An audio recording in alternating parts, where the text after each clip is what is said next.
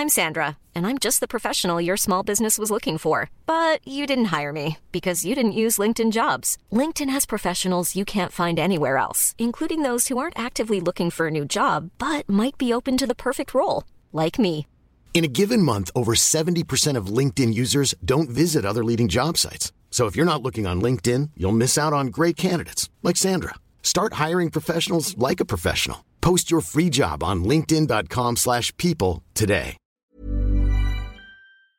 So Vic, do you think you might have ADHD? Well, listeners keep emailing me telling me that they think I do, so probably. Mind you, listeners also email us saying we talk too much about your mum's feet. So what do they know? Yeah, fair enough. I honestly had no idea about the connection between over-drinking and ADHD until we started this podcast. About 40% of people that have had any sort of drinking issues also apparently have ADHD. Whenever we chat to ex-drinkers, this comes up more than you'd believe. If you have ADHD or suspect you might, or just want to learn about this link, then we would encourage you to check out the I Have ADHD podcast. It's the place where adults with ADHD find research-based information, validation, and tons of support. This is the best way to feel less alone and hear some of the answers to the questions you've been sitting with for too long. You'll hear detailed descriptions of what it means to have ADHD and enjoy interviews with the foremost experts in the industry so that you don't have to read those ADHD books that are collecting dust on your shelf. Yeah. Listen to the I Have ADHD podcast and learn how ADHD affects every aspect of your life, from the boardroom to the bedroom. In the podcast, you'll also hear about their ADHD coaching program, which is called Focused. Focused is made up of 3 pillars: courses, coaching, and community. It is designed to help you build your own self-improvement program and is perfect for the ADHD brain. And you can get $50 off the course just by using the code SOBER, SOBER. So if you're tired of feeling stuck and don't know where to start, listen to the I Have ADHD podcast. This podcast is made in association with drunkmummysobermummy.com and cuppa.community, the free social network for the sober and sober curious. Oh, the kettle's boiled. Great. Perfect timing. Should we get started then? I'm Victoria Vanstone. I'm Lucy Good. And this is Sober Awkward.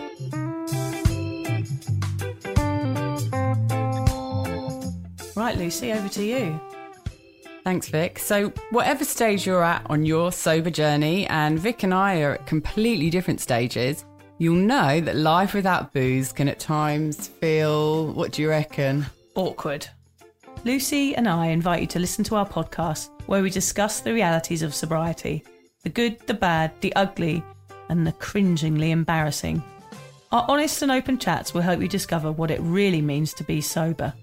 Yes, we're here like a dodgy bottle of port from your nan's drink cabinet to take the edge off sobriety. And together we can learn how to feel the awkward and do it anyway.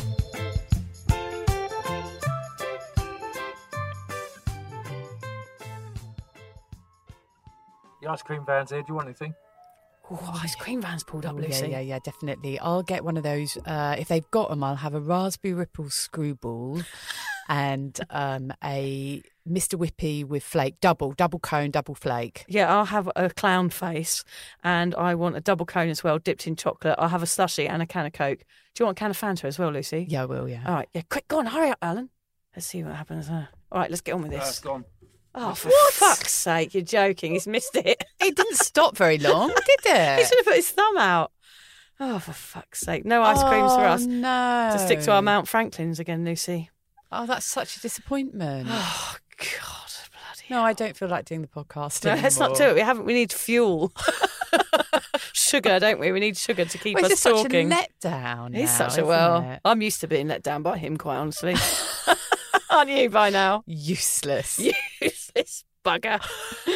Oh, yeah. So we're here in the booth, of course, as we always are. I just want to tell Lucy about the woman that I met in Kmart this week quickly, Lucy. Yeah. I was so, what's the word? Excited, I guess. I was queuing up in Kmart, and the funny thing was, I was with my mate Michelle, and we were talking about, of all things, Downton Abbey in the queue. You are always talking about Downton Well, I'm Abbey. not, I don't know why actually. you make out that you never talk about Downton Abbey. Well, that's the thing. The woman in front of me must have thought, God, fucking hell, doesn't she talk about Downton Abbey all the time? She turned around and said, are you who I think you are? Are you that woman who always talks about Downton Abbey? She said, are you drunk mummy, sober mummy? I was like, yeah, I am. And that's how she recognised me. She heard my voice talking about... I was actually going to see the new Downton Abbey film with my husband, which was amazing, by the way. It was the most cosiest movie I've ever seen. But yeah, this woman came up to me, and that's the first time anyone's ever come up to me in public and gone, I think I know who you are. It was very lovely. And I gave her a nice hug and we had a bit of a chat. And you enjoyed that experience? I did. It was nice. I felt superior. I couldn't think of anything worse. No, I know. That's where we differ. It's probably to do with low self-esteem. For who? For me, I think. Not for you. Oh, I don't know. Both have our own issues, Vic. Yeah. How are you anyway? Yeah, good, thank you. Very well. I'd love to give you something exciting that's happened to me, but nothing has. I'm heading back to the UK for a couple of weeks soon. So I've been head down, bum up, working my arse off. Good. For like 3 weeks now, and feel a little bit boring all up. So it's quite exciting to come out, and even more exciting that there was an ice cream van outside. Oh, yeah. How disappointing. Albeit yeah. very, very briefly. I feel sad now a little bit. And we just had to quickly tell you that there's been over like 40,000 downloads of the podcast this month. It's just going crazy, isn't it, Lucy? Which, because there's 40,000 listeners, there's now also probably another 40,000 listeners who like to tell us where we've gone wrong on the podcast. Whereas before, when there was only 2 people listening, they just sent us nice emails occasionally going, we love you guys. But now every time me and Lucy make a mistake, I get a few bings coming up on my computer saying, you've done this wrong, you've done that wrong. So last week, I named a show which I thought was called The Vigil, but it was actually called The Virtues. So sorry for everybody that had to watch a really long, boring horror series called The Vigil, which had nothing to do with alcohol. So I do apologise for that. And I said that Stephen Graham was a Scouser, I think, and in fact he's a Geordie, or the other way round, one of the two. I think he's a Scouser. And what else did we do wrong? I can't remember. There was a few complaints. I think we just mucked some stuff up at the end. Oh, yeah. But, we know, this is just meant to be a natural chat anyway. Yeah, so. sorry about those guys. We'll try and do better today, won't we, Lucy? Well, we'll try. No promises. No promises, no. So what are we talking about? Well, we've got a good topic, actually, very important. Today we're going to focus on relapse, why it happens, ways to avoid it, and how not to feel shame if you have a slip-up. Yes, and this podcast today is proudly sponsored by Liars. And listen out for later in the show because we've got a good deal only for our listeners in the UK, actually, Lucy. So okay. That's listen good. out later in the podcast for that. Yeah, so being a drinker can mean you are drenched in shame. We talk about shame a lot, don't we, Lucy? We feel shame for over-drinking, shame when hungover, shame at failing at moderation, and then shame for relapsing. Alcohol dunks us in shame like a digestive into a hot cup of Tetley, and it makes us feel like those soggy bits at the bottom of the mug, all sad, lost and ready for the bin. For many reasons, even though you try, and even though you hate it, when you give up alcohol, it has a habit of creeping back into your mind. Thoughts of it seep into your soul when you least expect it. Little nudges and voices shoving you towards failure. And before you can say Bob's your uncle and Fanny's your aunt, you're at the bar ordering a pint or pulling into the car park next to the bottle shop. And the whole messy pattern starts again. Yes, I know that well. Booze has an incredible pull, an almost unavoidable lure.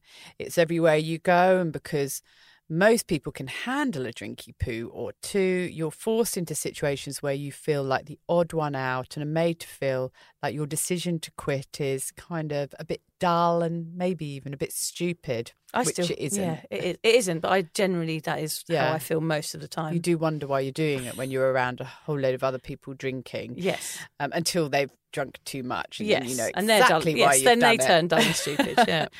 Anyway, in a situation like that, you could relapse. You start doing the exact thing you're trying not to because it got too hard and too confusing to make such a huge change. Gosh, yeah, it is hard. I mean, it is hard to change something you've always done. Today, we want to dig deeper into the reasons why people go back to drinking after periods of abstinence. Is it due to the boredom, the lack of support, the addiction itself, or the fear of just being yourself and being authentic? We will also find out what are the best ways to avoid relapsing. Is it possible to recognise the advanced warnings and signs? We hope in this episode you will learn to identify the reasons you get pulled back in and be able to circumvent relapses when they sneak up and try and bite you on your body. On your body. I love the word body. You can tell you've got young kids. Oh, my body. I haven't used that word for ages. Yes, Vic, I'm excited about this episode, actually. Today, we are both going to be honest, as we always are, and tell you about the wobbly times we nearly gave into the bottle and how we, with gritted teeth, stopped ourselves, which is what made our last attempts at sobriety a success. Woohoo! We also want to let you know that relapse is part of recovery and is nothing to be ashamed of. All that matters is that we are trying, and that's one of our sayings, isn't it, Vic? Yes, fucked up and trying to do better. I mean, that's all we can do is try and do better. You're trying to do that every day, every minute, every morning. Day. Yeah, be a better parent, be a better cook for my Yes. family. Failing at that at the moment, everything I seem to cook is either burnt. I don't believe that. You're a good cook. Don't come around mine recently. You made me mushrooms on toast once. They were amazing. Oh, I did make you nice mushrooms on toast, actually. That is true. That's not really cordon bleu, is it? I don't know. I was happy. Easily pleased. Easily pleased, good. Both Lucy and I had periods of attempting moderation throughout our lives. But since both of us made the final decision to quit, we have not relapsed. But that's not to say we didn't get close or that it won't ever happen. We hope it won't. We know that booze will be knocking on our front door for the rest of our lives. It really will. But somehow this time round with our sobriety, we both managed not to pick up a drink, which is nothing short of a miracle. So let's start by telling the listeners about the times relapse lurked nearby. When did thoughts of a drink nearly turn our sobriety on its head? Because it's important to talk about that, because forewarned is forearmed, isn't it? Yes, when very it comes true. to relapsing. Yeah. And I think for me, the time when I am most likely to relapse is when I'm anxious, stressed, tired, or cooking. Oh, yeah. Or around my house having something to eat. Yes. Those are all very good reasons. And of course, we feel all of those things that you've just said very often. We do. And I spent 25 years, as you did, Vic, and I'm sure a lot of people listening, every time I felt anxious, stressed or tired, I didn't like the feeling, so I'd pick up a drink. So you've hit it spot on the head there. Like, if you don't like the way you're feeling, in general, no matter what it is, our brains have always been wired to think about alcohol in those situations. It's how we manage. It's how we cope. Yep. It's part of our coping mechanism that we've been doing for such a long time, Yeah. for over half of our lives. So we obviously turn to it. And it's really hard when things are difficult in your life. And there are a lot of moments when things are difficult, especially when you've got kids, teens, Toddlers. and that you want to pick up a drink. And, but the other thing that I put down is that I feel like a drink at the hardest times in my life, when there are problems with the kid and things like that. But I also feel like a drink at the happiest times of my life. So if I'm on holiday and completely relaxed and looking out at a beautiful sunset, I feel like a drink then. So it's kind of the two extremes of life that make me want to drink. But also, funny you say that. So you want to drink when you're happy and you also want to drink when you're sad. But then also I used to want to drink when I was in between those two moods, which is all the rest of the time. Yes. So I think there within lieth our problem. Exactly, yes. But I suppose those points in between were more manageable. It's Yes. when you get those extreme feelings of I feel really happy, this is a lovely moment, I really need a drink to complement it, or I'm really, really stressed, I can't cope, I need a drink to cope. Yeah. So I guess for me it's the two extremes. Another one is out socialising. That's a time when it could be really easy to relapse, even if you've got really good intentions. Last week I went out for dinner with a friend and we were deep in conversation and she was talking to me and I looked across the restaurant and I saw the waitress walk over with 2 glasses of red wine on a tray. And my friend opposite me must have seen my eyes just hook onto this tray and follow the waitress across the room. And she turned and looked and she saw what I was looking back and she swung round and looked back at me and she went, "Look into my eyes." She said, she goes, it would taste shit. A restaurant like this would serve wine that tastes like vinegar. You don't want it. True. And I just sort of snapped out of it, and we carried on talking about what we were talking about. So I guess having supportive friends with you out whilst you're socialising can be really helpful. But you can be perfectly okay, and suddenly you see these drinks being carried across a room, and it's all you can take. You sometimes just feel like getting up and just grabbing one and downing it. Well, also, relapse could feel like a long time coming, a thing that you feel like's creeping up on you all the time. But it also could be a momentary decision where you go, oh, fuck this, I'm just going to have a drink. And I can understand how that would easily have happened in that situation. Yeah. Exactly. Luckily, I didn't reach out and grab someone else's wine. And I think if I had to, well, my friend would never have allowed me to have had a drink with her. Prize it out of your hands. Yes, exactly. The process, by the time I'd actually ordered the drink and it had come to the table, I probably would have gone off the idea. Yeah. Something else that really triggers me and makes me feel like I might relapse is when my eldest daughter goes out. Her and her boyfriend might go out with some mates to a club, or even just round to someone's house to have a drink, and I can hear them getting ready, making all the arrangements and going out. And I think, I can almost feel my stomach getting that anxious, nervous but exciting feeling that I used to get before I went out and before I had a drink. But it's her going out, and it makes me feel like I really, really want to have a drink. Yeah. So that's the time. Obviously, when I see it on TV, we talked about that in our last episode, how you can have a bottle of wine in the cupboard and you're talking yourself out of it, and then somebody on TV normalises it. And so you have a drink because it seems to be okay to do it. And that means it's creeping up at you like subliminally, no matter where you are. Yes. So you could just be sitting, watching the telly, minding your own bloody business, and all of a sudden there's someone having a lovely looking sort of glass of wine, and you're like, right, I'm going to relapse now. If she's having one, I'm having one. Yeah, it's just an excuse really at the end of the day, isn't it? Oh, right, that person on the telly's having one, I'm going to have one. I'm allowed one if she's got one. It's kind of weak, isn't it? We're weak. I think we are weak. That. Yeah. Yes. So that's a really bad one, seeing it on TV. I mean, we've talked about it, it's so difficult. And another time when you could relapse is when you start to question whether you can moderate. After a year and a half, I still question it. Could I go back and drink moderately now? I know I couldn't, but sometimes I question whether I could. And you're 4 years, Vic. Do you sometimes think that you could moderate? I know I couldn't, but obviously that does pop into my mind occasionally. I just know that I could never go back there. But at the same time, it doesn't mean to say we don't think about these things. We're not perfect. So things like that do pop into my mind, especially when I'm seeing them all over the place and I'm out with friends and everybody's drinking. I mean, you can't not think about that. It does cross my mind, but I'm strong enough now and confident enough in my sobriety just to let that feeling go. So it's part of it. But when we talk about moderation, I suppose we might think to ourselves, look, I'm going to start drinking again, but moderate. Yeah, no. But that's relapse, isn't it? That is relapse. That is exactly what we're talking about. I mean, and also now I see the bigger picture with alcohol. So it's not about me thinking like daydreaming about one glass of wine and whether I could moderate. I know the impact alcohol has on culture and society and individuals and communities. I've done my work. Do you know what I mean? I know what the impact of alcohol is on the world. So therefore, I shouldn't ever go back because I know that, but that still doesn't stop me going, I wonder if I could just have one. Yeah, so if you went back to moderate, it would be like a controlled relapse because you're doing it. Like we often think of a relapse as a sudden moment in time. Yeah. I just pick up a drink and drink it. Damn, I've relapsed. I didn't mean for that to happen. But you can also have a planned relapse. Yes. Like I'm going to go back to drinking and I'm going to try and moderate. Doesn't work. Doesn't work. It's still a relapse. Yeah. And me and Lucy hear from people all over the world every day. And we know that relapse is basically going back to drinking. It's not like a momentary blip. You go back and you start drinking again and you're in the same position you were a year ago or 10 weeks ago or however long you've tried to be sober for.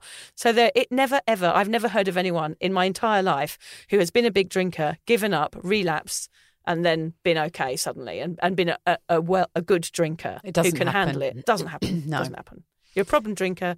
Once a problem drinker, always a problem drinker. Yeah, you gave up for a reason. Exactly.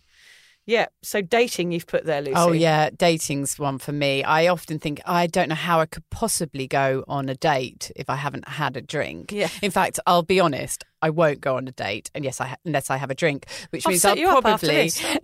What, with Alan? No, he's married, unfortunately. Or fortunately. Oh, he's just looked in the window. I could practice with him. He looks like the eagle out of Sesame Street with the grumpy face, leaning in the window. The thought of going on a date with me? Yeah, he just made a disgusted look. How offensive. You see, this is why I need alcohol in order to go on a date, because I need to be numbed out to being rejected. I really could not go on a date with a complete stranger and completely sober, certainly not now.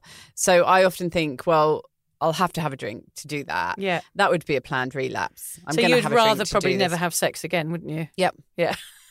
Yeah, funny. Yeah. That is the truth of it, yeah. You will get to a point, Lucy, where I'm sure you will have a date. It might be 4 years, it might be 2, but I think there'll be someone out there who will accept this. Some poor soul. I'm pointing at her up and down saying this.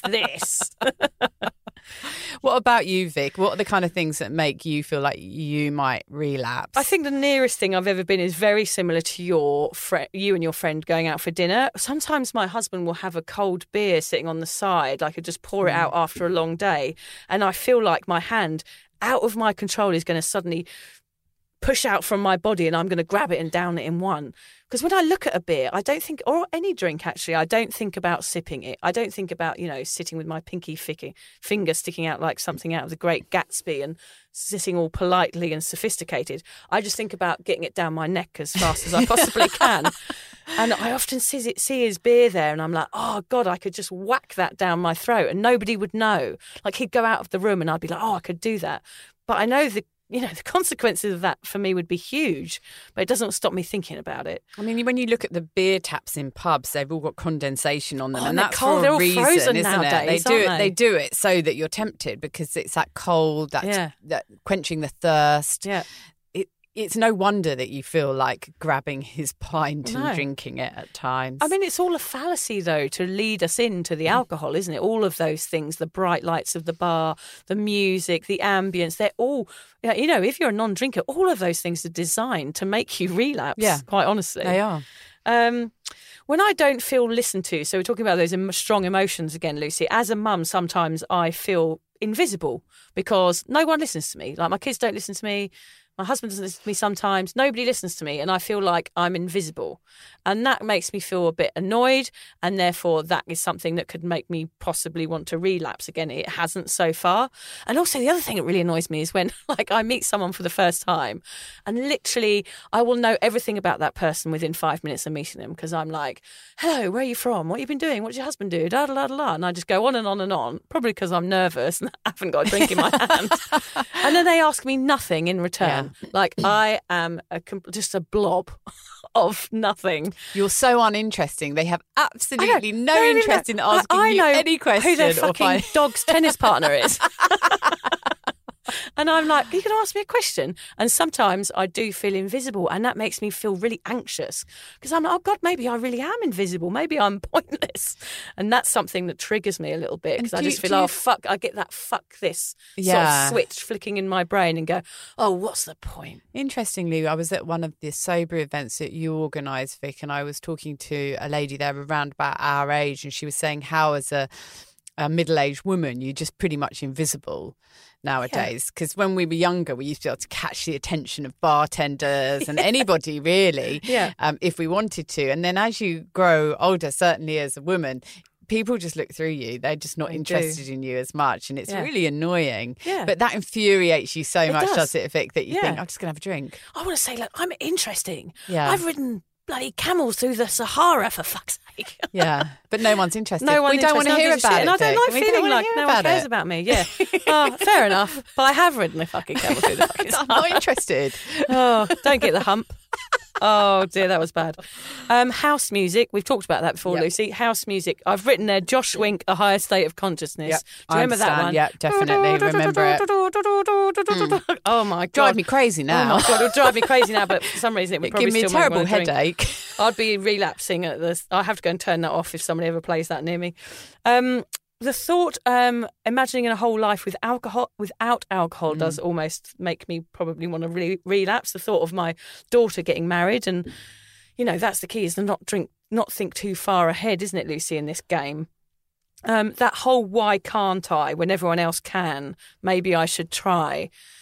my mind being tricked into drinking again. Because sometimes, if you're feeling low, if you're feeling tired, this sobriety path can feel like a real uphill struggle some days, because you're the one swimming against, the flow of the river. You're like the salmon swimming in the wrong direction. And it can feel like everything's against you. And that in itself is real triggery. So you might feel that you can't be bothered to do this anymore. And of course, because we've both been big drinkers, I think there's a sense that probably you and I have always been had a slight rebellious side to us. I've always been slightly rebellious, and I still have that within my personality. It is a trait of mine. And I think that trait sometimes kicks in and makes me want to drink, because I'm like, this is boring. Why am I always trying to be this bloody perfect, authentic person? Whereas in fact, I just want to go and run down the street naked and down shots of Sambuca. Or just do something outrageous. Just do something outrageous. Yes. Now the craziest thing I do is drive the wrong way around a car park. You wild thing. I did sad, drink isn't a it? cup of tea and I left the tea bag in it. Crazy I have to admit, it days. wasn't until I got to the bottom of the tea, I saw that it was there. I thought, you know what? I'm just going to leave it in there. Oh my God, that is mental. There you go. Yeah, she's really living the life now, Lucy, aren't you? I know.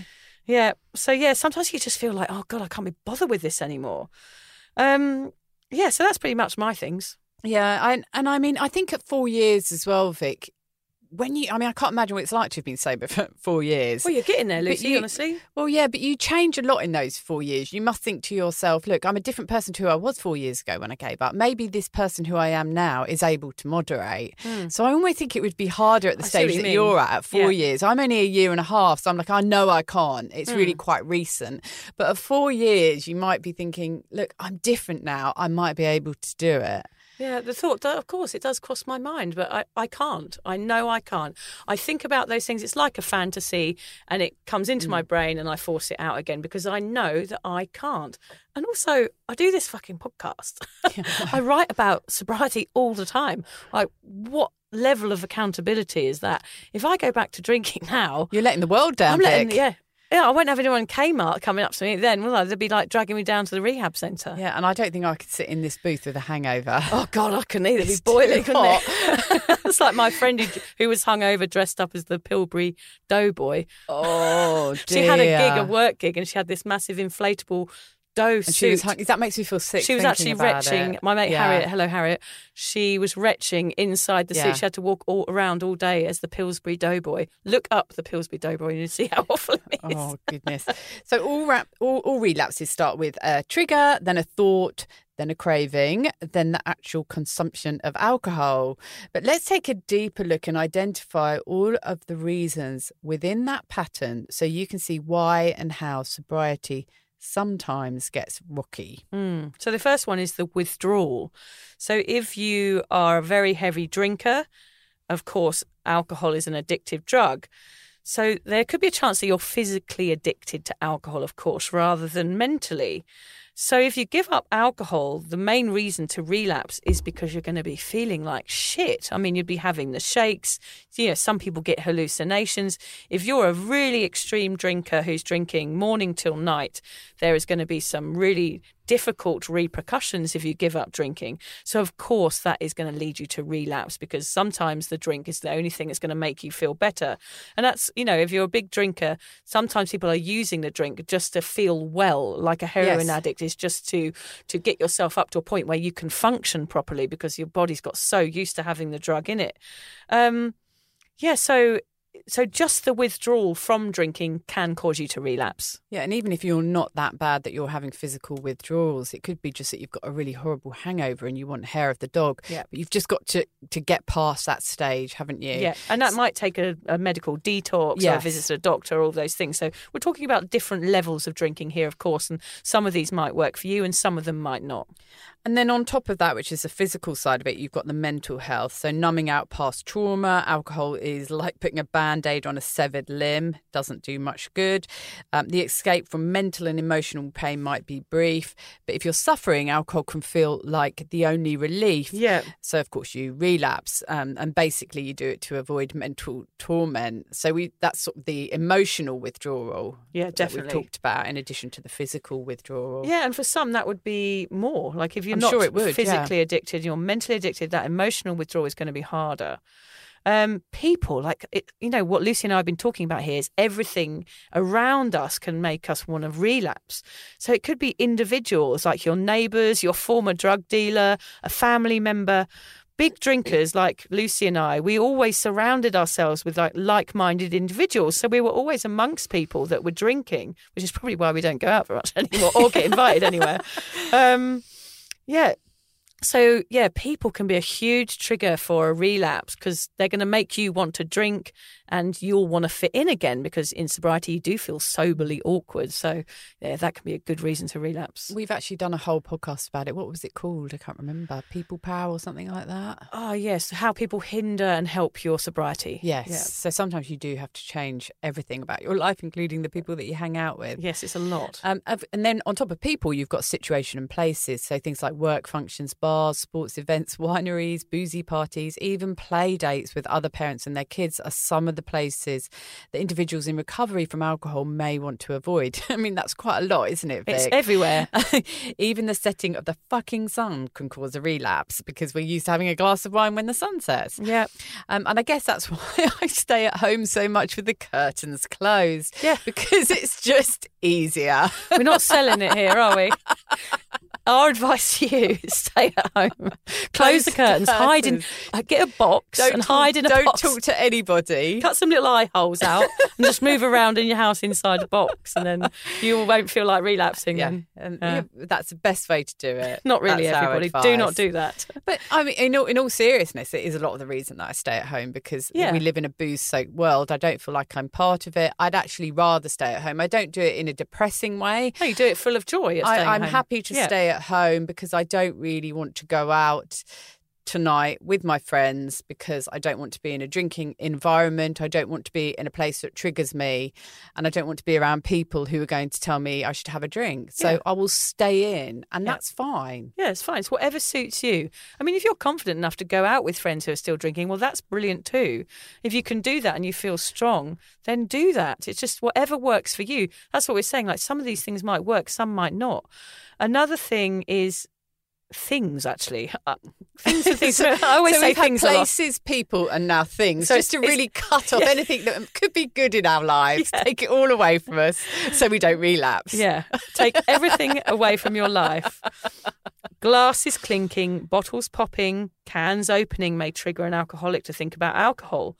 I mean, like credit cards and straws that may trigger a cocaine addict. You know, it's all that paraphernalia of drinking and that culture, isn't it, around you is going to make you want to drink. I used to have a drinking hat, which I don't have anymore. I used to have different little hats that I used to wear. Like I used to have my whiskey hat and my beer drinking hat. I don't know why. So it wasn't like the sorting hat that said what you had to drink next. No, it was just I was drunk and liked wearing hats. I used to have a friend actually who used to wear a velvet jacket when he was drinking Pimm's. Everyone's got their little drinking paraphernalia, haven't they? The things they do with alcohol.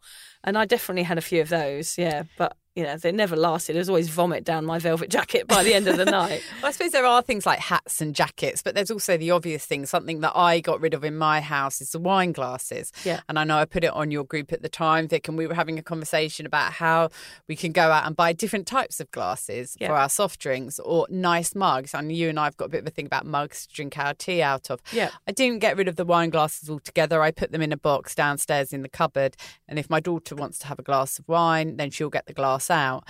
But yeah, it did help because they were using up half the cupboard, my wine glasses. Yeah. And if you're not going to use them anymore and you're probably going to look at them every day when you reach out to get a mug for your cup of tea, it's best to get rid of them. Yeah, it's true. Yeah, so all of those things, you know, don't buy tickets to the raffle at the pub or things like that because you always win booze. Or I won a fate thing, like a esky full of booze recently at the school fate. Did you? Yeah. Oh, gosh. I was giving it away to everyone. I was like, oh, typical. I've won the bloody esky of booze. Did they not know you were a teetotal? Gosh, how do they not know? I'm famous, Lucy. People recognise me in the street. But not at the school fate, evidently. No. There's also the lack of self-care, which we've talked about before, that I'm not worth happiness cycle. And it's crushing and it definitely can make us want to guzzle a drink, even as a form of self-harm. Look, you know, I don't like myself and I feel shit, so I'm going to punish myself by pouring this poison into my body. Yeah, I totally understand that. Like, if you feel like shit and you don't care about yourself, then what would be the point in stopping? So that you could never stop. You're always going to be in a constant relapse cycle if you feel shit about yourself. If you're doing it as self-harm, you're actually getting more pleasure from drinking, even more pleasure because you're doing yourself harm. Self-flagellation, I think it's called, isn't it? Yeah. Relationships and sexy time. If an individual is not in an intimate relationship when they quit booze, as you were talking about, Lucy, the dating scene, it's encouraged to stay out of the scene for several months or even a year. Having a broken heart and being conscious of your body, two major things that are going to happen in a relationship. They could be prolific reasons why you might relapse. Yeah, they really are. I think that's right up there, Vic, that one. And because, heartbreak or anything like that is so difficult to deal with. Yeah. Or rejection. I know we were laughing about it earlier, but you go on an online dating app. We laugh at rejection. And it is, the kind of rejection you get on those. I haven't done it myself, but I speak to other people. You've just got to be so prepared for one rejection after another, and usually in quite a blasé manner. And it can just make you feel awful. And if you're trying not to drink at the time, you're putting yourself in really dangerous ground. And it sort of takes us on to our next one, which is about being overconfident. So, dating too early, it could be that you're being a little bit overconfident. Believe it or not, you can be overconfident when you get sober, and Vic admits to that. It means you might put yourself in a risky situation to show off your strength, and that can be dangerous. Look how sober I am. Look at me dancing on the dance floor, doing all these moves with no alcohol in my body. Look at me go. Yeah. Being overly cocky about sobriety might lead you back to the bottle, so don't throw yourself into situations that might be too much. Yeah, I mean, I was guilty of that stuff. Do you remember I used to go out and put this big grin on my face and pretend I was the same person that I used to be? I used to pretend to be drunk when I was sober because I was still in that stage where I thought that was expected of me. That's and I used crazy. to come, I know, it's so silly. I don't do it anymore. I did it when we were doing this podcast still. I was doing it when we started this a year ago. I remember you having an issue with it, Yeah, and we were talking about how you were going to overcome this I problem don't do that it you anymore. had. I just thought that's what people wanted from me. So I'd go out and be like, hey, look, I'm still crazy and I've got funny stories, because I still wanted people to like me. But the longer I've gone on with my sobriety, the less I care whether people like me or not. And they don't. So yes, I'm okay with that. But it's whatever, isn't it? You really want those people who like you sober. They're the people that you're going to spend your time with now anyway. So it's a good way of finding the right people for you. I know that even in my first few months of sobriety, I was going out with my friends for boozy lunches and things like that. And that was in the first few months. And I'm not quite sure why I did it, but I think, yes, it was a matter of proving I can do this. But then I thought, I'm actually not enjoying it. Yeah. I don't need to prove anything. I don't really want to go for the boozy lunches without booze are pretty crap. Yeah. So we just go for morning tea, don't we, Lucy? That's much better. Cucumber sandwiches, nice cup of tea, no boozy bollocks talking and people being weird. Suits us down to the ground. Nice piece of cake. Lovely bit of cake, yeah, lovely. Bored and lonely we have here. These have nearly tipped me over a few times, honestly, Lucy. Yeah. Boredom and isolation could easily be listed as a number one reason for relapse. What do you do to avoid it? Well, I just get bored. Yeah, you allow it. No, but there's something to be said for allowing yourself to be bored. Well, it's an interesting question because I don't really do anything. I've just reframed boredom, and we talked about that in the last one as well. It's what was boring before is now actually a really peaceful, enjoyable time for me. So I don't really worry about it too much. But it does take a while to get used to having that space in your life and using that space for peace. I mean, that's all we really want, isn't it, out of life, is peace and quiet. Yeah. That's all I want. That's all I want too. And because you've been obsessed with alcohol for so long, you've been thinking about it all the time, suddenly you've got all this space in your brain and in your life to think about something else. And that probably would make you feel a bit isolated and lonely in the beginning because you do feel like the odd one out. Yeah. But what we're saying is further down the line, those are the things that make it all so worthwhile. Yeah, it is. And in the early days, some people make huge life-changing decisions in the first year, and it can be too much. So it's important to take it slowly. Early sobriety is a vulnerable stage. It's shaky ground. So don't overstretch yourself, as, you know, it can lead to relapse, can't it? Definitely. And then, of course, there's the memes, the alcohol advertising, the movies, the adverts, and the rest of the blatant pushing of alcohol subliminally down our throats. Let's face it, reasons to relapse are extremely hard to sidestep. They are. Oh, yeah. Well, I think we've made it sound worse. Yeah. We haven't done it. So no, not it this sounds time. awful, but we haven't done it. So it is possible to not relapse. That's what and maybe it is being aware of these things that's helped us not to do it. Definitely. Yeah, it's why sobriety has to come from you. So what we're saying here, all of these things can be going on around you. The glass is clinking, the situations, the places, the people, the relationships. All of those things can be going on around you, but it's up to you whether you choose to tune into them, I think, isn't it, Lucy? It's up to you to decide. Sobriety has to come from your heart, from your soul, and you have to know that you're doing the right thing when you're doing it. If you're shaky and unsure whether you're doing the right thing, then those things are going to be a huge influence on you. But if you're strong in your sobriety and you really drum it into yourself that this is what I want, this is what I want for the rest of my life, then all of those points are going to be a lot easier to avoid. Yeah, definitely. I mean, it's hard, Vic. It really is. People, places, things, mental health issues. Yeah, everything. and everything. And this is all for the rest of our lives. Yeah. The world around us isn't going to change, but it might change a bit. We're hoping that sobriety will get bigger, and it already is, isn't it? No wonder people relapse, and that we have in the past when we've tried to give up, but not this time. And also people choose never to leave their homes, such as myself. Our old lives are jumping out like evil cackling jack-in-the-boxes at every turn. Yeah, it's difficult, isn't it, Lucy? Because those 12 points do sort of, you can understand why people relapse from listening to those. But, even though people quite fancy a bevy, sometimes they don't. But how? How do we both avoid breaking open the drinks cabinet and downing its contents in one massive gulper's gulp? How do we do it? I don't know. Well, I haven't always done it. I will say this, for me, certainly, this attempt at sobriety has been a success, but I've had many failed attempts where I've relapsed. But that just goes to show that you can relapse and you can still get a success afterwards. Yes, that's true. a really good point. message. So anyone who relapses, doesn't mean it's the end of it. Just keep going. You will get there. For me, I think one of the worst things about relapsing would be putting my little app on my phone back to day number 1. My app is called Done Drinking. Yes, mine's the same, yeah. Yes, you told me about that one, and I love it. I love looking at it every now and then. I don't look at it religiously every day to see how many hours I've done anymore. Minutes. But, I'd hate to put that back to number 1. I'm doing really well. It's only a little thing, but it would mean a lot. So those apps are really cool. They really help you. I think the other thing that really stops me relapsing is the thought of the hangover and the anxiety, Vic. Yeah. Even you talking about your friend just now in that hot suit. Yeah. I started to feel sick. Yeah.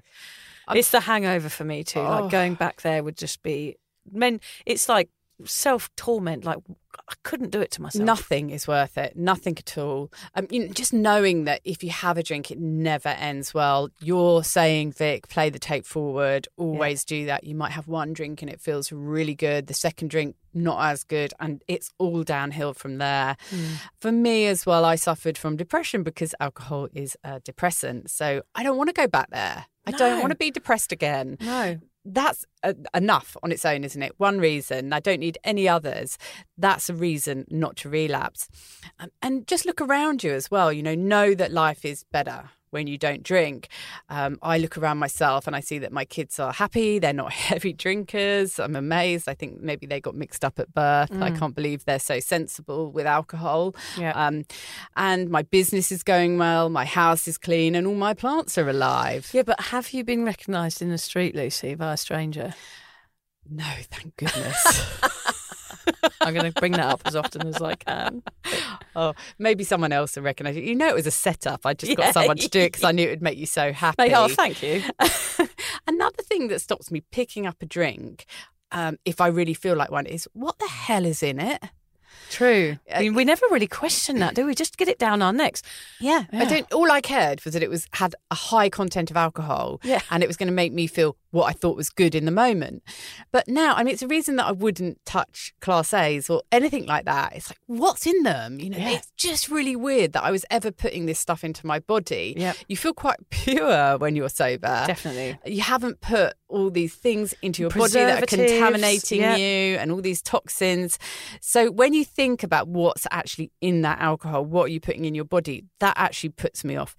Another reason, a really big reason for not relapsing, is letting people down. My dad, Vic, my kids, really important. Everyone who listens to this podcast, The podcast would have to end if we started drinking again, Vic. I don't know. It'd be a good episode, though. Or it would. Could you imagine? Yeah. Oh, God. Imagine us dragging each other into the booth. Well, it would be actually very sad. It would be a horrible episode to do because we would both feel absolutely traumatised if one of us started drinking again, wouldn't we? We would. Yeah. We really would. And the funny thing is we didn't know each other as drinkers. Even though the weird thing in our relationship is we used to hang out in all the same places in the UK and our drinking habits were really similar. We turned out we actually know some of the same people. Yeah, Lucy knows the guy that I was with when I blew my finger off with a firework on the Millennium Night. We worked that out. Yeah. We've got very parallel lives, haven't we? Yeah, but we've never actually sat down and had a drink together. And I think it would kind of be like... it'd be weird. It would be like tectonic plates moving. It would be like the end the earth of would everything. move for us. Yeah, it'd be awful. It would be the beginning of the end, I think, wouldn't it? It would be.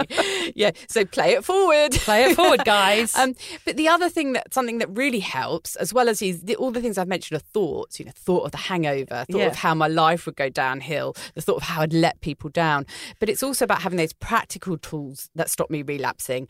And those are finding little diversions and not necessarily hobbies or study and things like that we've talked about that perhaps fill in the gaps that we used to call boredom, but little things that you can do when you're really desperate. And I actually wrote an article for Cuppa about this. So, if you're sitting at home on your own and there is wine in the house or the off-licensed or bottle down the road is open and you're really desperate for a drink, you've got to have some little tools to hand to stop you going and getting that drink. And they might be as simple as, getting out of your own head, going for a walk, going to the ice cream shop, buying a massive ice cream, phoning up a friend, getting out the knitting needles and stabbing someone with them. I don't know. Whatever it is, have some things to hand, some tools, if you feel like you're going to pick up a drink. That is really good What advice. about you, Vic? Yeah, for me, I understand now that puking on a stranger's living room floor isn't better than me waking up feeling happy. Because that's the... Why did it take so long I don't know. It's taken me 25 years to understand that what I was doing actually wasn't making me happy. It was just making me feel like shit all the time. Yeah. And people thought I was a total nut job. So just looking back on all those years is enough to not make me relapse of all my behaviours. My children, of course, are my why, so I just have to look at them. Even though they annoy the bloody hell out of me, I still see them as my reason why to never, ever drink again. And it's important to focus on these things, like you say. Really ingrain them into you rather than the alcohol. Ingrain the good things and say, right, these are my reasons why, and this is why I will never do this again. And you need to pull them into yourself in these moments of need. Of course, all the hard work that I've done to get to this point would be a reason not to relapse. Over 1,500 days on my app already. That's why those counters are good, Lucy. Again, thinking about the anxiety, I couldn't put myself through a hangover. I would literally be knocking on the door of a mental institution if I had anxiety again. I do not feel like I would survive it, honestly. So now it's like trying to focus on those positive things and remember those and those distractions. Turn the kettle on, as you say, have a cup of tea, have a slice of cake, get some chocolate, go for a walk. All of those things are so good. And of course, what I've said is this accountability of the job that I'm doing now. It's a full-time job being a superstar. Of course. I can well imagine, Vic. Exhausting on every level. Flying off the paparazzi at every turn, Lucy. You mean Kmart? Yeah, Kmart. That's paparazzi. What were you buying in Kmart again? What were you buying when you were discovered by a fan? Like a bog brush or something. Oh. Yeah, so accountability is a good one. No matter what you do, if you make yourself accountable to one person, that can sometimes be enough to stop you reaching for that drink. And also finding other drinks to look forward to, that's always a good thing. Find your new alcohol-free favourite bevy. We had Heaps Normal, didn't we, that time? That was a good one. And also, of course, Liars, who sponsor the podcast, have some amazing alcohol-free drinks. And actually, good time to talk about this, Lucy. We have a special treat for our listeners based in the UK, courtesy of Liars, our favourite supplier of non-alcoholic drinks. When you subscribe to the Liars newsletter, you'll get a free, yes, Lucy, that is free, 700 millilitre bottle of their signature coffee, original non-alcoholic spirit. Yep, that is right, totally free. Just go to liars.co.uk/offer/sober awkward and fill in the short form to get the code to redeem your free bottle. Be quick, though.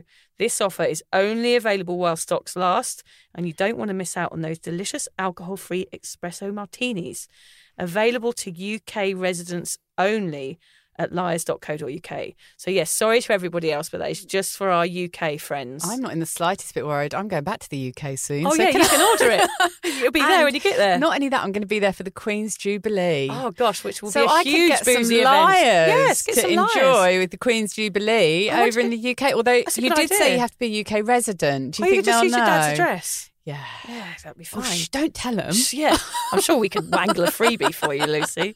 A picture of you in your Jubilee dress. Yeah, well, I was a bit worried about that. You know, that's a typical event. Yes, sort it out, I was be talking good. to my cousin who's in the UK, and we suddenly realised I was going to be there for the Jubilee, and we got very excited. She was saying there's street parties, everyone's organising something. You know, it's a real vibe over there. You can imagine what it would be like, Vic, over It'd there. be We do get brilliant, quite yeah. excited.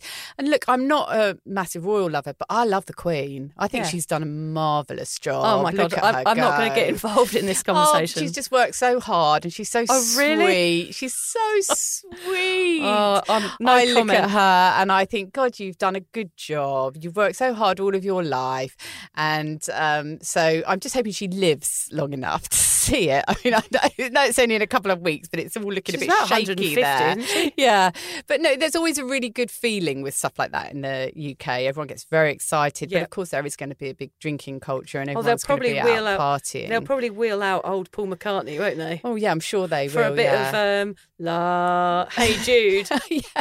And they'll get Elton John for sure. Of course, yeah. They always wheel them out, don't they, Yeah, for a yeah. celebration. You've got to get into it. Yeah. But I'm tempted just to go into my dad's house and shut all the doors and close the curtains. I'm not sure which way I'm going to go with it, but I'll let you know. Oh, come on, Lucy. We're relying on you. We want the photos of you in your fancy hat. In my finery. With your liar's mocktail thing. Yeah. We are. I'm begging for a picture of you. On that Okay, night, I shall try and do it. Please.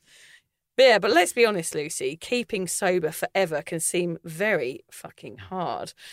Being the best version of yourself gets a bit wanky and self-righteous. I definitely feel like that quite a lot, quite honestly. I know I feel like a smug idiot sometimes, banging on about being sober and staying sober. And, you know, for a lifetime, it can feel an uphill slog. I'm naturally rebellious, so my noise, like if I hear someone talking about alcohol, I do lean in. I want to kind of act out my naughty side quite a lot, and I do feel myself tuning into those words which are like, come on, one won't hurt, or it's a wake after all. No matter how good I've been or how long I've abstained, the chance of relapse lingers. So what if it does happen? How does it feel, and is it possible to see it just as a blip? Oh, I don't know. I mean, how would you feel, Vic, if you had to tell John today that you'd started drinking again? Imagine if you got in tonight and said, look, Luce brought some beers and we just tucked into them.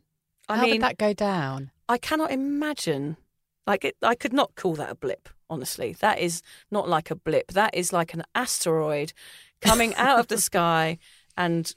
With a load of beer cans. Well, yeah, with a load of beer cans behind it, bombarding my life and destroying it, because that is against everything that I've worked to do. So I can imagine why people feel shame about it, because if I did that, it would be against everything. It would be that I didn't care about my children anymore. I didn't care about him anymore, that I was prepared to risk my mental health. It would be so huge, really thinking about that moment and having to admit to it to somebody that I love that I'd failed so dramatically. It would be absolutely awful. Yeah. Well, and I feel the same. I mean, you just feel that letdown, and I think because we've both been so vocal about it and how good it is being sober. Wouldn't we look so stupid? Yeah, We'd look God. like right Wallies if would we look started like drinking Wallies, again, wouldn't we? So there is this drama involved with relapse, isn't there, Lucy? Like, it does feel like a really dramatic thing. And it could feel like a huge fuck up if you do it. I would feel that too. It's not like a tinsy-wincy bump in the road, No. but could it be seen as that? I think we're going to discuss quickly, Lucy, some ways of making relapse feel less overwhelming and less dramatic. Are there ways that we can feel that? Yeah, because we don't want to sort of minimise the feeling of relapse. Relapse is not a good thing. We don't want people to do it. I mean, everyone says that relapse is part of the recovery journey. And yes, we know that it is. But you don't have to have a relapse. In fact, it's better if you don't have one. Yeah. But adding too much to relapse and making too much drama around it can actually make it a bigger thing than it needs to be, and it can delay you getting back onto the sobriety path. So I guess we've just got some ideas here of how to make it feel less overwhelming so that we can just deal with it and then try again. And hopefully not do it as well, of course. Like to not have a relapse is going to be the best path to be on. Yeah, you don't have to have a relapse to get sober. No, and somebody emailed me this week through Instagram because I was talking about relapse on there, and they said, when will I relapse? He was like 30 days sober. And I said, you don't have to. No. He felt like, because everyone's talking about it being part of the sobriety journey, everybody does it. I haven't relapsed. I said to him, I have never relapsed. I knew, I did the work, I did the therapy, I put everything in place for me not to relapse, and I haven't. And I said to the guy, it doesn't have to be part of your journey. You don't have to relapse. And it's obviously going to be better if you don't. So we want to make that clear.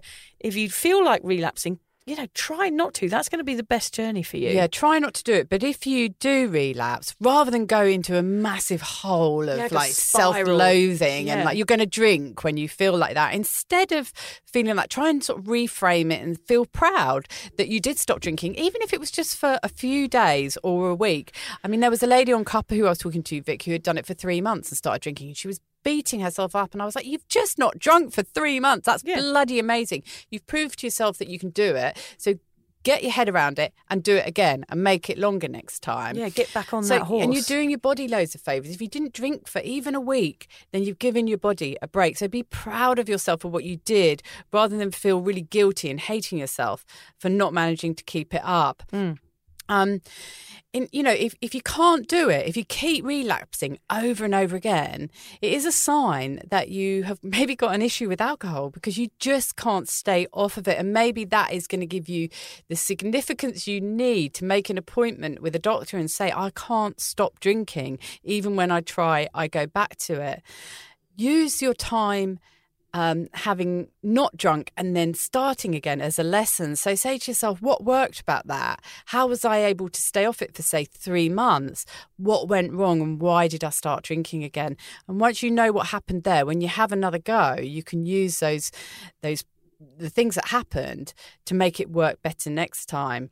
And know that you don't need to go headlong into binge drinking again. Like we were saying, Vic, you can just say, okay, I've had a drink. I shouldn't have had one. Yes, I have got to put my counter back to 1, but I'm just going to get straight back onto the sobriety path. You don't need to really go and have a massive bender because you relapsed. It doesn't have to be like that. Yeah, because I guess the shame, and you feel that whole woe is me sort of emotion, exactly. don't you? So it's a terrible woe is me, I've had a drink. Well, now I've had one. I may as well just fuck my life up because I'm a waste of time and nobody trusts me anymore. I'm a failure. And I could see how that could spiral into you getting more and more and more drunk on a daily basis. That's of course it's a terrible combination. Terrible combination, the shame plus the alcohol.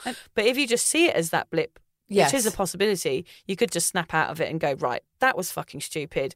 Let's start again. Learn from it and move on. And of course, know that you're human and that alcohol is an addictive substance. It's a real battle that you're fighting. The battle is real, yep.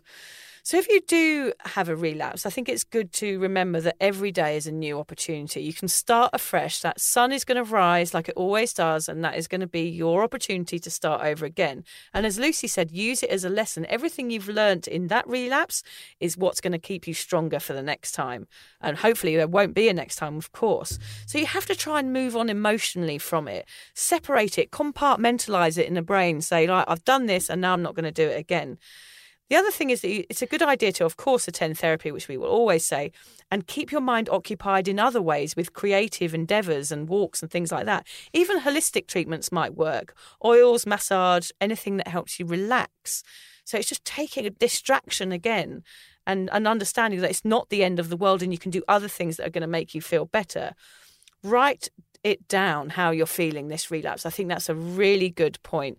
We often say make a diary, but write down, why did you relapse? Why are you not going to do it again?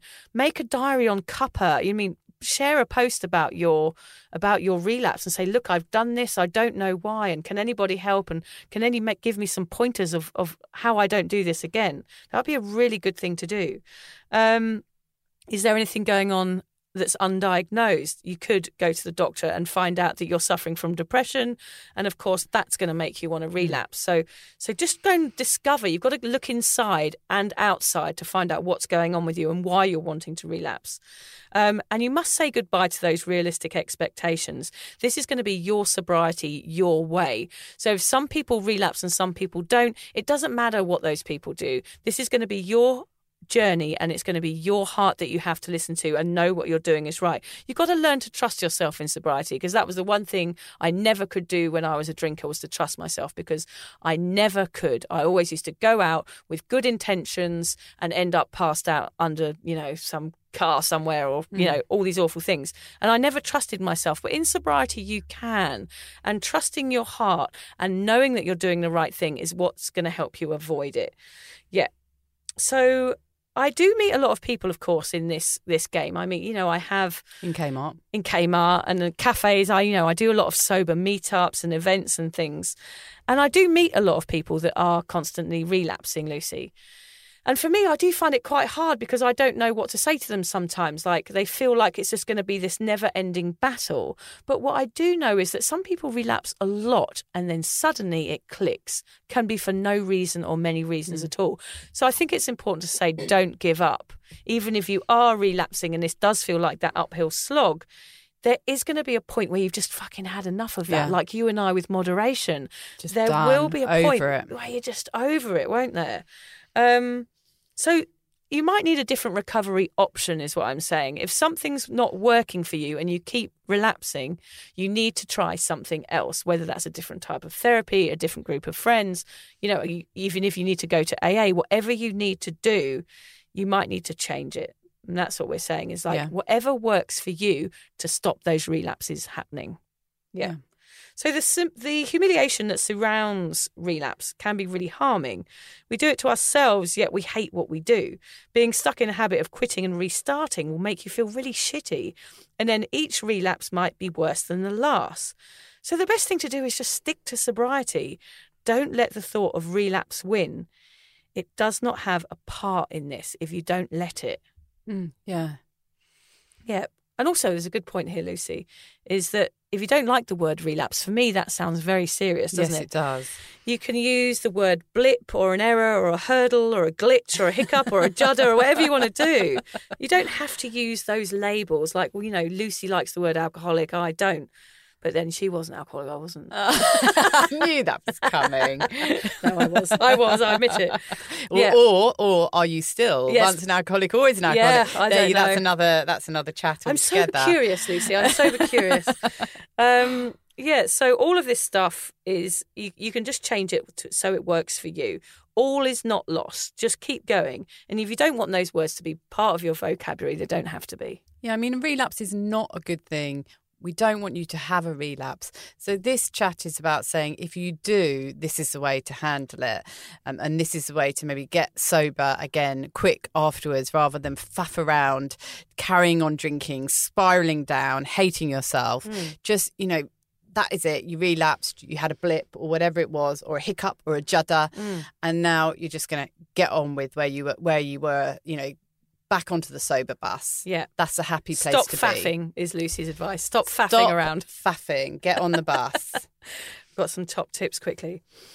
Avoid relapse by getting the support you need. Our podcast and Cuppa community are here to prop up your sobriety and run alongside professional support. Be that AA, therapy, your local doctor, psychiatrist, sobriety courses, whatever you choose, don't be shy to reach out for help before those relapses happen. Yeah, before. That's key, isn't it? Yeah. Try not to feel sad about having to put your little counter back to zero, even though it is quite sad. Even though it would be quite sad, We can do it. The point is that you did 20 days or a year or 5 years, and you have proved that you can be sober. So just get back on the horse and do what you did before. Ride it, cowgirl. Did you put that in to take the piss? Yeah, I knew you wouldn't want to read that out. Ride it, cowgirl. That's how you're supposed to do it. Oh, Ride it, cowgirl. you knew I would hate it. It sort of sounded sexy when you said it. It wasn't there earlier. You put it in to take the piss, didn't you? I might have done, yeah. Relapse is not failure. It's a blick, a hiccup. Think of it like spilt milk. There is no point crying over it. That will make you feel worse. Get a smelly dishcloth out of the sink and clean it up and move on. Nobody is perfect. Relapse is a lesson, a point of reference to make sure it doesn't happen again. And if it does, well, now you have lots of useful experience and probably a few new dishcloths. For most people, relapses are part of the recovery journey. It's a common stumbling block during the recovery process and does not mean that you should give up on becoming sober. 1/3 of people trying to stop have a wobble, and you are one of many. But what we will say is please don't use the stats as an excuse to drink and think everyone relapses, so I might too. No. Overall, if you can, it's better if you keep stepping forward rather than falling backwards. I find those stats unbelievable. Yeah, you think it's more than that, do you? Yeah. Yeah, I would say that too. I don't know where I always get dodgy stats though from all over the place. Yeah. I just I'd like pull them to know out of your nowhere. source. My bottom. I pull them out of my bottom, Lucy. Well, only 1/3 of people. I would say it's more like 2/3, wouldn't you? Definitely. I think you probably tapped it out wrong on the computer. Yeah, I don't know what I was looking at. Don't trust anything we say. Stay active, enjoy positive pastimes, go out, don't stay home alone, Lucy. Meet people, step out of the comfort zone, because if you're thinking about drinking again, you're alone and in your own head, it will creep up on you. Distraction is key. But stay at home alone if you enjoy it, like I do. Well, of course, there's nothing wrong don't with staying feel home. you've got to go out Yeah. just because that's what we're telling you to do. In fact, as we say, don't listen to anything we suggest. Though we are sober though, and we haven't relapsed, so do listen to some of what we've said. Yes. Take it with a pinch of salt. Yeah. Finding a higher purpose in life is a great goal. If your drinking has made you feel worthless in the past or made you feel shame, do something with those feelings. You now have experience that could help someone else. Write a blog post about it, share an article on Cuppa about how you feel. Turn your story into a tool to help others, knowing your experiences have worth, and they might just switch off any feelings of drinking again. Yeah, that's really good. I always found that writing, when I gave up drinking, writing was my outlet, and that was really written the a key. book. Well, yeah, I sent off my final edit of my book to my agent today, so you never know, you might read more about the adventures of my vagina quite soon. Can't wait. Yeah, how exciting. It was quite an adventure, I can tell you. Try not to feel bad. Over drinkers and alcoholics, grey area drinkers, binge drinkers, party girls, party boys, whatever we are or have been, don't allow your past to infiltrate who you are now. You are not alcohol anymore. It's no longer reigning over you, hopefully. You are the authentic you. The past has melted away like a marshmallow in a hot chocolate. Show the world what they've been missing all these years and don't look back. Marshmallow, hot chocolate. Oh, yeah. Oh, yeah. I'm rubbing the top of my legs. Oh, yeah. Oh, marshmallow and a hot chocolate. Oh, lovely. Yes. Oh, yes. Anyway, we do have a quote. Oh, go on. Fucking hell. I am not defined by my relapses, but by my decision to remain in recovery despite them, Yes. which is a really, really brilliant quote for people who relapse, because that's when your real strength comes out, isn't it? If you relapse and you have to sort of pull up your big girl pants, as they say over here in Australia, Yep. and get on with it and get sober again, and that is that gives you strength. Every time. Our challenges are what gives us strength. I'm going to read it again, actually, Lucy. Go on. I am not defined by my relapses, but my decision to remain in recovery despite them. Oh, it's a good one. Oh, yeah. Oh, lovely quote. Oh, yeah. Dip it in some hot chocolate. Oh, yes. We back out of here. I was going to do a book, but my book, I hadn't read it, so I just didn't bother. But what I did want to recommend is why I was in Kmart, actually, Lucy, is they've got these little $10 books that they're selling in there at the moment. It's called a 5-year, 1 line a day memory book. And you can just write, obviously, I don't need to explain it to you because I've just pretty much explained it to you. But I've been writing things I'm grateful for, funny things that my kids say in there. And it's for 5 years. And you can write a line a day for 5 years. And it's just got it all set out really well in there. And I just thought it'd be really helpful for some people. We've talked about writing a diary. And just to look back and reminders of all of these things that you've done since you started your sober path. I think it's a really good thing. They're only $10 and they're in Kmart at the moment. So definitely go and get one of those. Just got to love Kmart, hasn't it? Got to love it, yeah. God, we should get them to advertise. We advertise all these products. All products. All these lovely products. Oh, God, I think we better go. I'm going to get one of those Kmart diaries. You've sold it to me. I sold it to you. There you go. Look, I need to get paid by Kmart then. I'm going to phone them up. We've bloody gone 40,000 on and people. on about They're going to Kmart. sell 40,000 of those bloody books now. And Because they're of going to owe me you. money. Yeah. Wankers. Bloody wankers, Kmart. Oh, Kmart. Oh, dear. I think we better go I think we now. better go, yeah. Go and find an ice cream.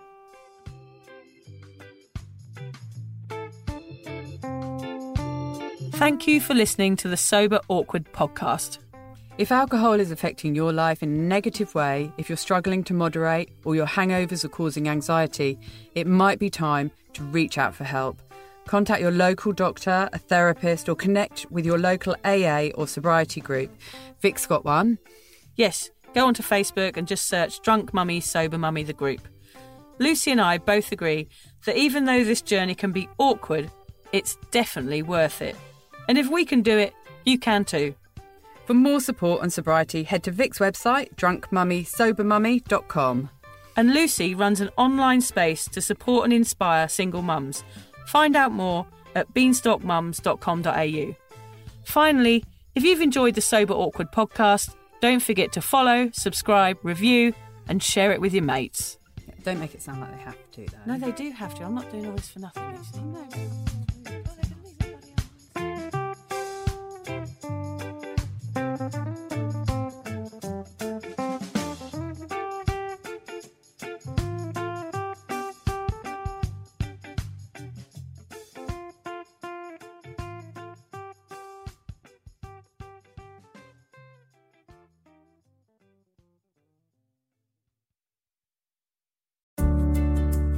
Hi there.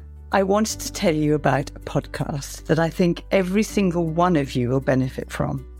It's called Therapy Works, and it's hosted by me, Julia Samuel. I'm a best-selling author and psychotherapist. I invite you into my therapy room where I speak to either a known or unknown guest. Topics range from the difficulties of divorce, a life-changing illness, to the struggles of motherhood. Search Therapy Works now, wherever you get your podcasts, and subscribe to make sure you never miss an episode.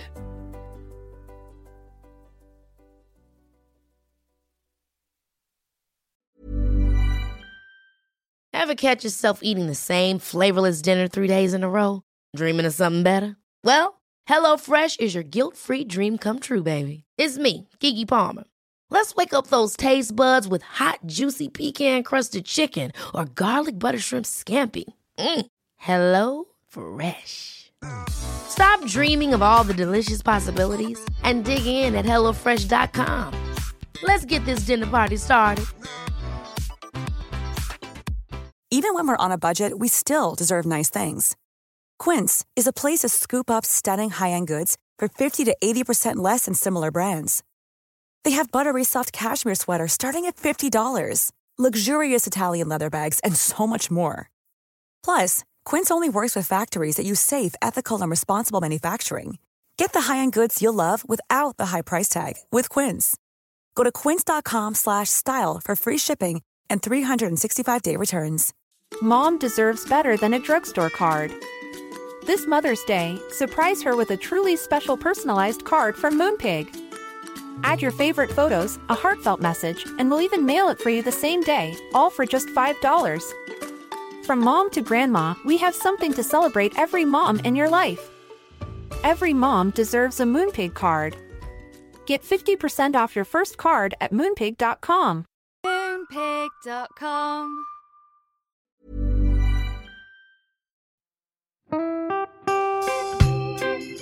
So, as you probably know, my comedy memoir, 1,000 Wasted Sundays, is officially out. All my magnificent fuck-uppery in one awkward hit. If you'd like to get your hands on a copy, it's now available from all good bookstores. We always say all good bookstores, don't we? Yeah. Are there bad bookstores? No, it's probably ones with moody sellers. Oh, yeah, really depressed librarian folk. Yes, Okay, good. So there are probably some, but we're only storing it in the good ones. It's only made it into the goodies.